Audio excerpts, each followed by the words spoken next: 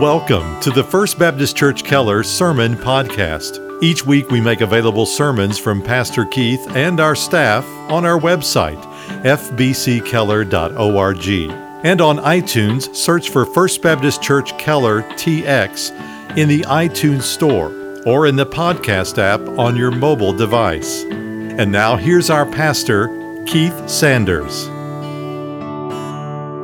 Well, let's take our Bibles now and open to our text, which is Romans chapter 4, verses 1 through 8. We had a wonderful time last Sunday around God's Word and Paul's instructions there to Timothy concerning the role of prayer in our corporate gatherings.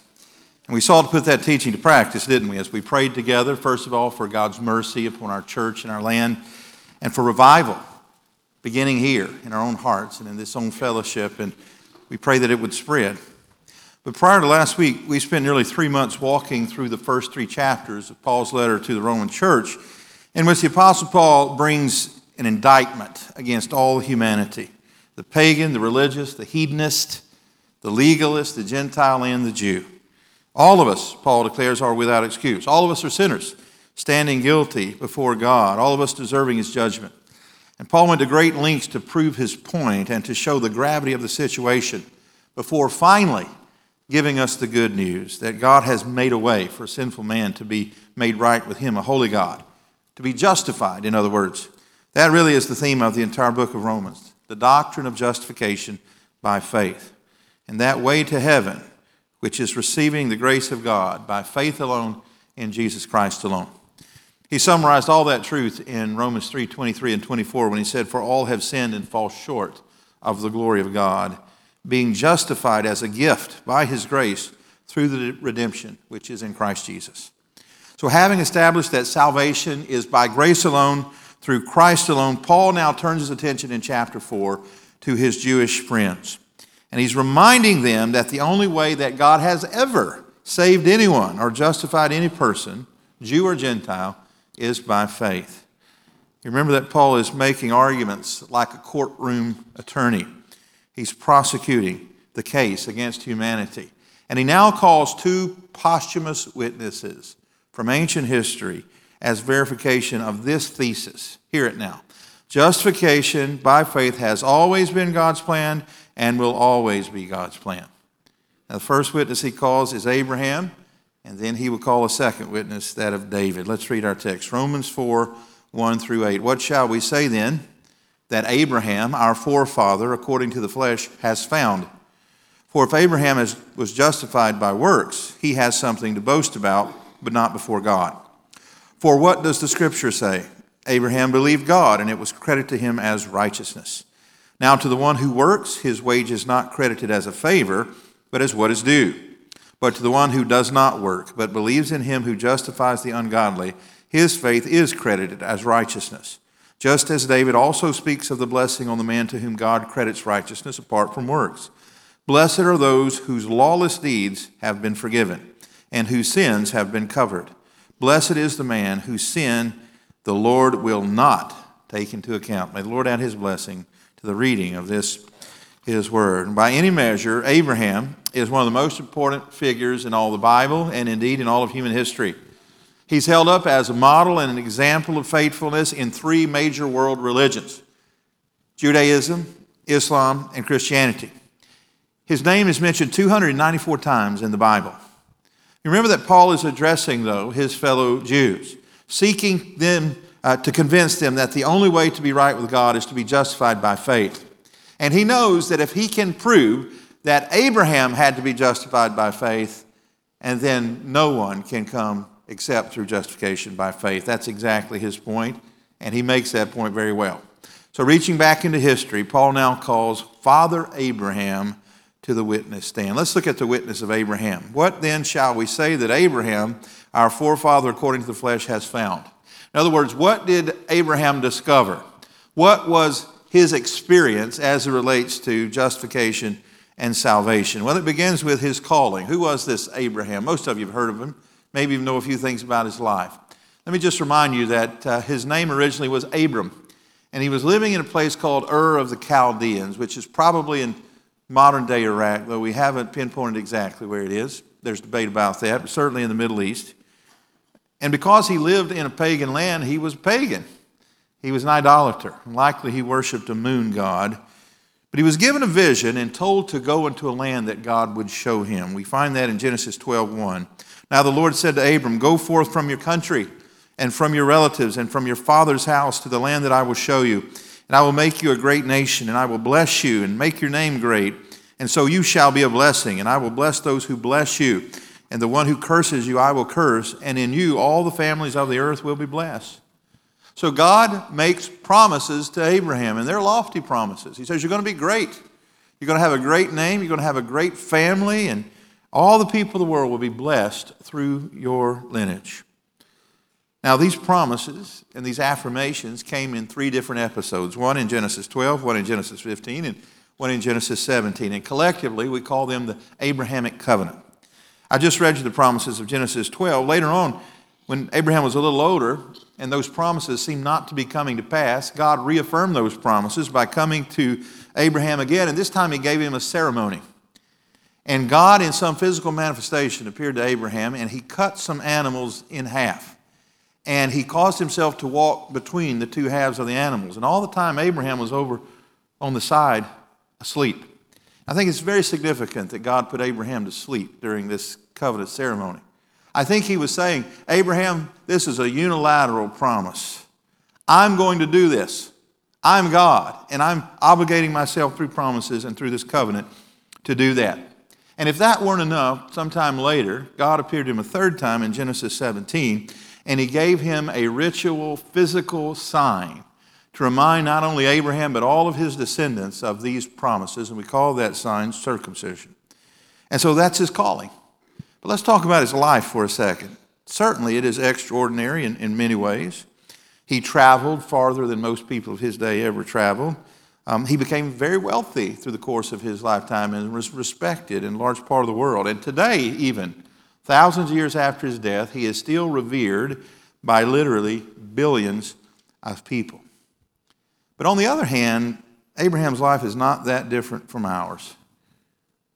The book of Genesis records that he had many disappointments and failures. He had family conflict. He lost a wife to death. He made lots of mistakes. But the thing we remember most about Abraham is his faith. In fact, the Apostle Paul writes in this same 4th chapter of Romans that Abraham is the father of all of those having faith. The writer of the book of Hebrews devotes several verses to Abraham and his family's faith. Listen to this. By faith, Abraham, when he was called, obeyed by going out into a place which he was to receive for an inheritance. And he went out, not knowing where he was going. Can you imagine God coming to you and say, just start walking. I'll tell you when you get there. And by faith, he lived as an alien in that land of promise and in the foreign land, dwelling in tents with Isaac and Jacob, fellow heirs of the same promise. In his lifetime, the only piece of property he owned in that entire nation that was promised to him was the gravesite for he and his descendants that he bought.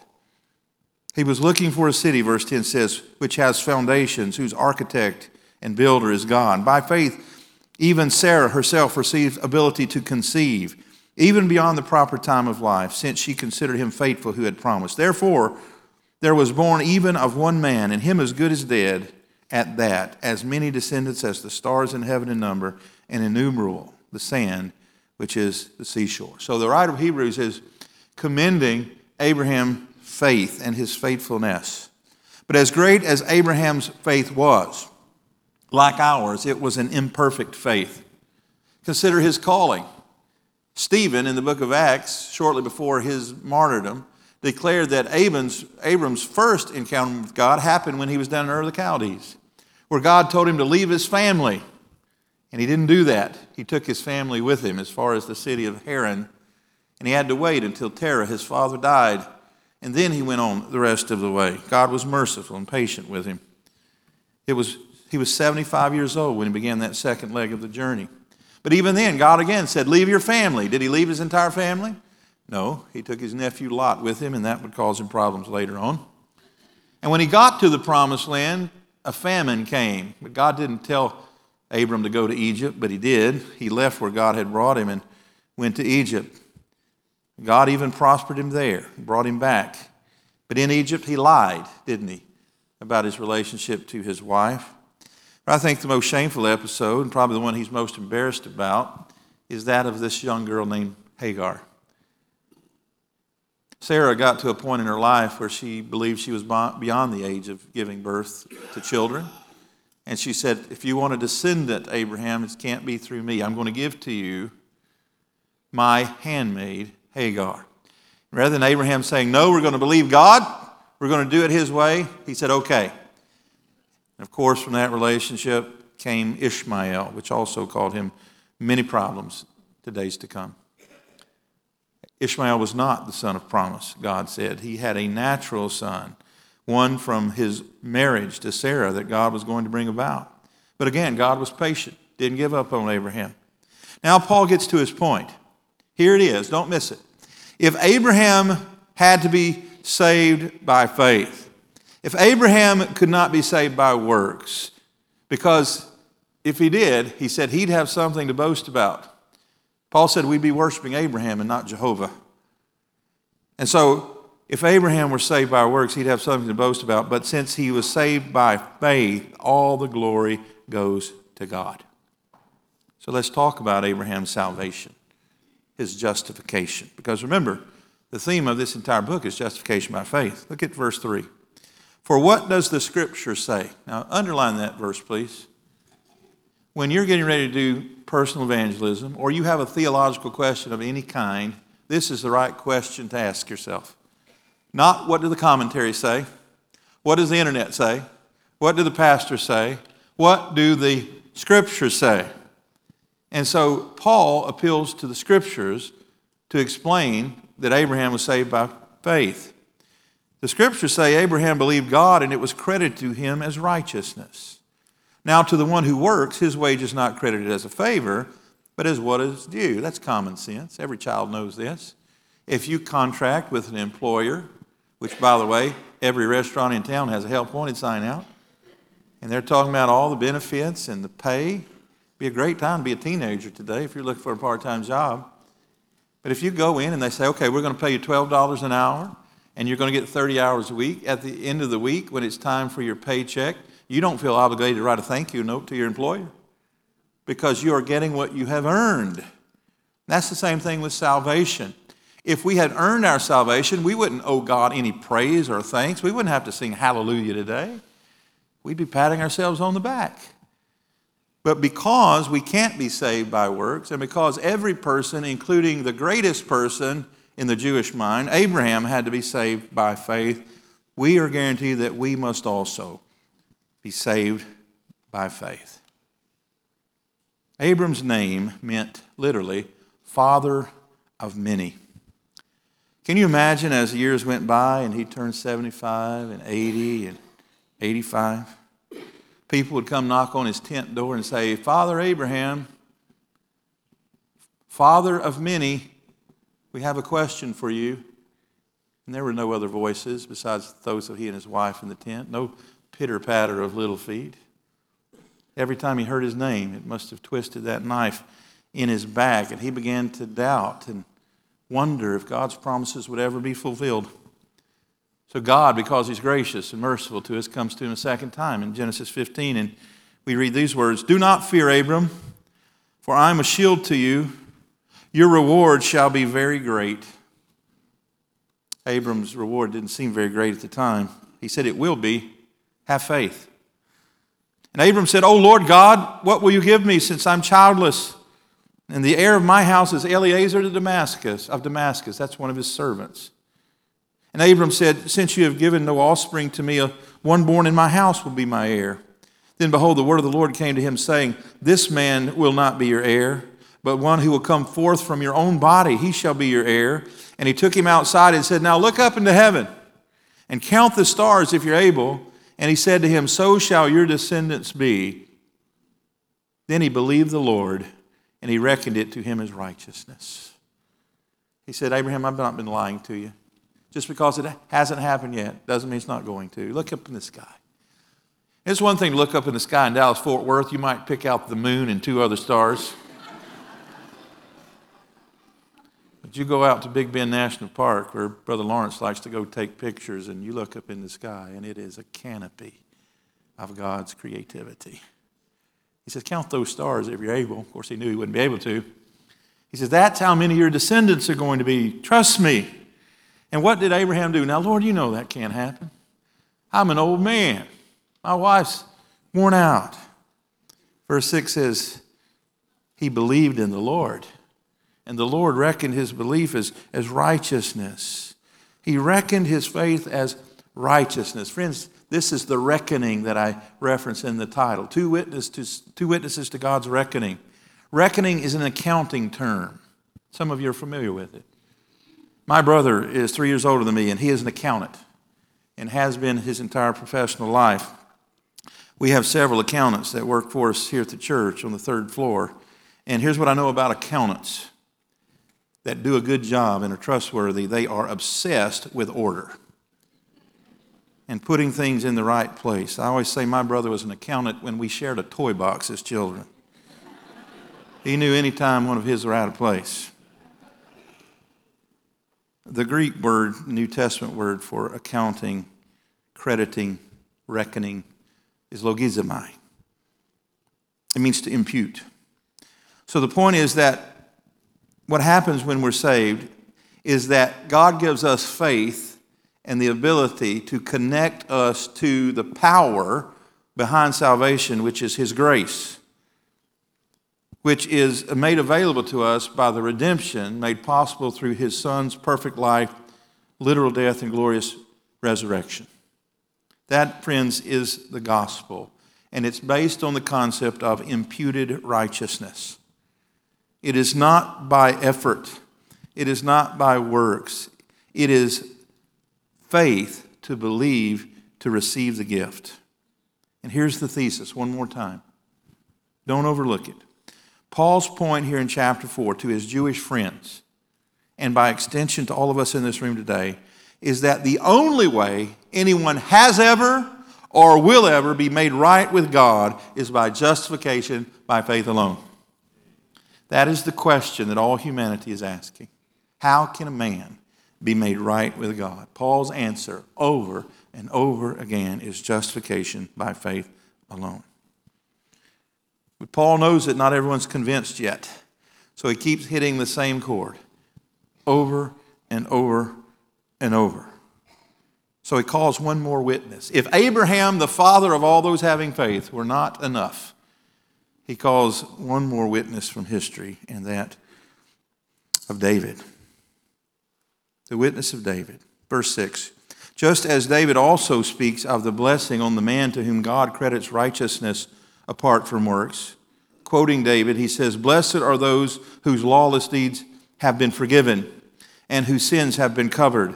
Blessed is the man whose sin the Lord will not take into account." There's that accounting word again. Now, almost every Jewish person knows the story of David, and most Christian people know the story of David. You might remember that he was the young son of a man named Jesse. And they lived in a place called Bethlehem. David's older brothers had gone out ostensibly to fight the Philistines. And Jesse sent David with some cheese and some refreshments out to the battle lines, really to get news of his brother's welfare. And instead of finding his brothers and the other men of the armies of Israel fighting the Philistines, he found them cowering in their tents.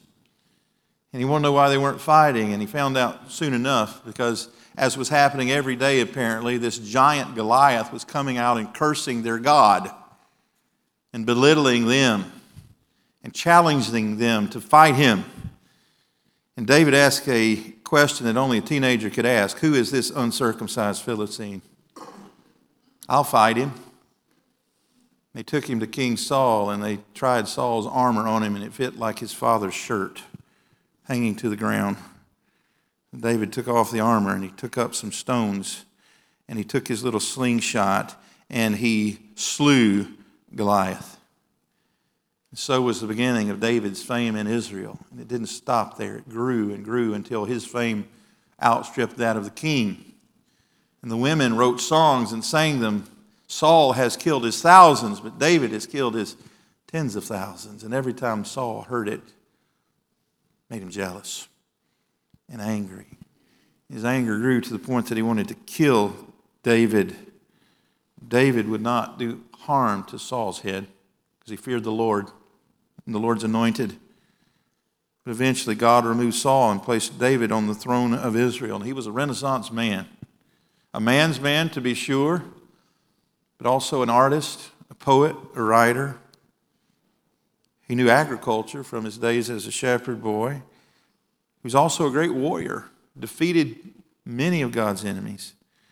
And he was an able king, expanded the kingdom and brought it to its height that it never had known before.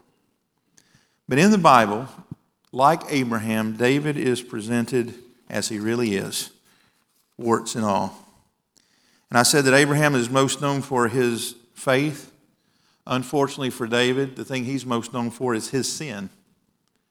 And his sin was great, even though the Bible says he was a man after God's own heart. You remember one day, the scripture says, when it was time of year when kings went out to war, David was found in his bed taking a nap. He rose from his nap and went out on his balcony, and he looked over into the next house on top of the roof, and he saw a woman taking a bath.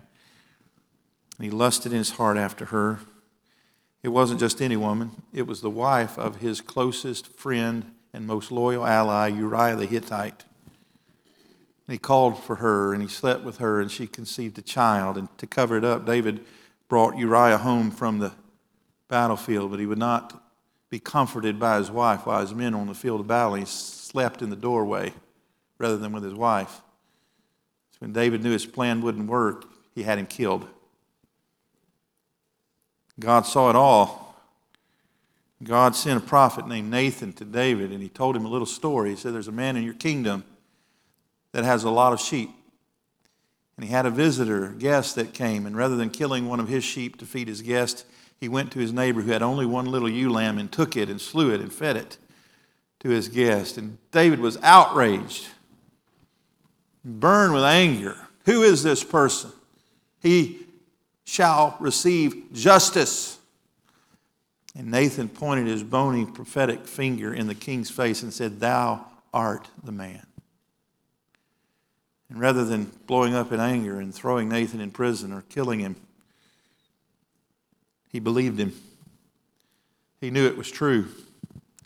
And he did what poets do when they are moved with emotion. He took his pen in hand and he wrote the 53rd Psalm. Crying out to God, he said, be gracious to me, O God, according to your loving kindness, according to the greatness of your compassion. Blot out my transgressions. Wash me thoroughly from my iniquity. Cleanse me from my sin, for I know my transgressions. My sin is ever before me. Against you and you only I have sinned and done what is evil in your sight, so that you are justified when you speak and blameless when you judge. Behold, I was brought forth in iniquity, and in sin my mother conceived me. Behold, you desire truth in the innermost being, and in the hidden part you will make me know wisdom. Purify me with hyssop, and I shall be clean. Wash me, and I shall be whiter than snow. Make me to hear joy and gladness.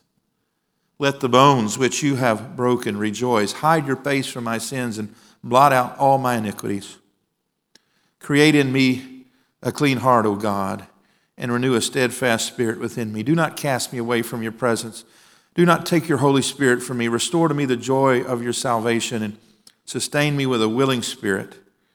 Then I will teach transgressors your ways, and sinners will be converted to you. Did you note in David's words not one hint of arrogance? Total humility. This is the king speaking to God. He says, you're right. Nathan was right. I am guilty. In fact, only against you have I sinned. Now, he knew he had sinned against Uriah and his wife and the entire kingdom. But David had such an exalted view of God's holiness. He says, against you and you only have I sinned. He says, you're right. Whatever judgment you send, I deserve it. But I'm asking you not for justice, but for mercy. He called upon the Lord to cleanse him. Not just to cleanse him so that he could be neutral again, but he says, replace the wickedness that is within me with righteousness. Create in me, he says, a clean heart, O God, and renew a steadfast spirit within me. This is the prayer, not of works righteousness or self-righteousness. This is the prayer of faith. Let me ask you a question. Do you think God heard that prayer? Do you think he forgave David? Did he cleanse him? Yes, he did. In fact, David later writes, "Blessed is the man whose lawless deeds the Lord will not take into account." He never diminished the depravity of his own sin. But he gives glory to God that his grace is greater than his sin. He calls upon him to not hold his sin on his account. Logizomai, that accounting term. Do not credit me with my sins. Remove it from me, he says. Here's the conclusion. One more time. If justification by faith is the only way Abraham could be saved, and the only way that David could be saved, it is the only way you and I can be saved. So the question is, how can God do it? Well, it's not how some have imagined. I've told the story many times of the worst sermon I've ever heard. It was a very famous preacher. He still is famous to this day. And I was asked to go with some other people to hear him preach. And I went. And the title of his sermon was "God Gives Mulligans." And he compared the doctrine of atonement to a golf match in which someone hits a bad shot off the first tee, and his playing partner said, "I'm going to give you a mulligan." A mulligan means I'm going to pretend that didn't happen. I'm going to look the other way. I'm going to take my eraser and remove that mark from you, and it never happened. A lot of people have the notion that's what God does when he saves us. Friends, that's a very low view of God. Because when we take our eraser and we make transactions that appear to be true that aren't true, that's a lie. The Bible says our God cannot and will not lie. If God did something unethical to make the ledger right for you so that you could go to heaven, he'd be a sinner. And he wouldn't be qualified to die in your place. That's not what happens. Here's what happens. God looks at the ledger of life and he sees our account, and it's nothing but liabilities, sin, and debt. And on the side that says assets, nothing. He looks at his son's ledger, and on the side that says debts and liabilities, there's nothing. He's perfect. And on the side of assets, it's perfect righteousness. And so what does he do? He makes a way in which his son can transfer his righteousness to your account, and your debts, your sins, can be transferred to Christ on the cross. And that's exactly what happens. But it requires the Son being perfect. Is he perfect? Yes. And it requires you having humble faith to receive it. See, Christ has done everything that is necessary for you to be right with God. The question, how can you be made right with God? There's only one correct answer. By faith alone, by the grace alone of Christ alone.